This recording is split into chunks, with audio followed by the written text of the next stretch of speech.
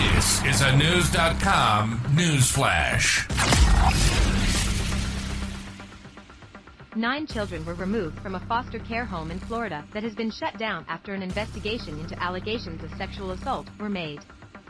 According to Clearwater Police, security cameras showed some of the foster children attempting to run away on February 13.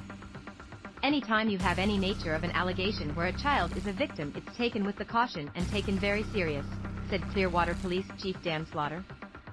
According to Slaughter, the Clearwater Police assisted child protective investigators in shutting down the foster home, located in the Clearwater Bay neighborhood, and secured some of the kids who didn't want to go.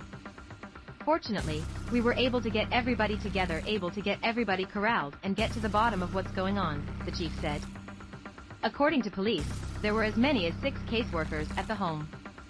Cops found some of the kids by the water near Bayview Park before they were taken to other foster care facilities. According to police, officers went to the foster home 3 days prior for a child welfare investigation. Police did not detail the actions that took place. The heinous allegations in this case are troubling, and upon learning of the allegations, the department took immediate action. We are working with law enforcement and will ensure a full investigation will take place, the department stated. The department is launching a review of the licensing process and related concerns of this home with our contracted providers, as well as our own internal processes.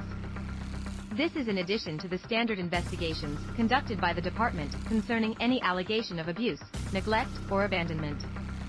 According to News Channel 8, a foster mom denied that the facility was closed down and refuted that the children had been taken from the home. She told the outlet that police were conducting a fraud investigation, but she didn't go into detail. No one has been charged in connection to the allegations thus far.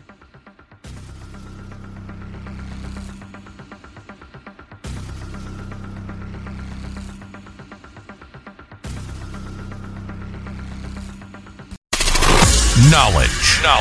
Unfiltered. News.com.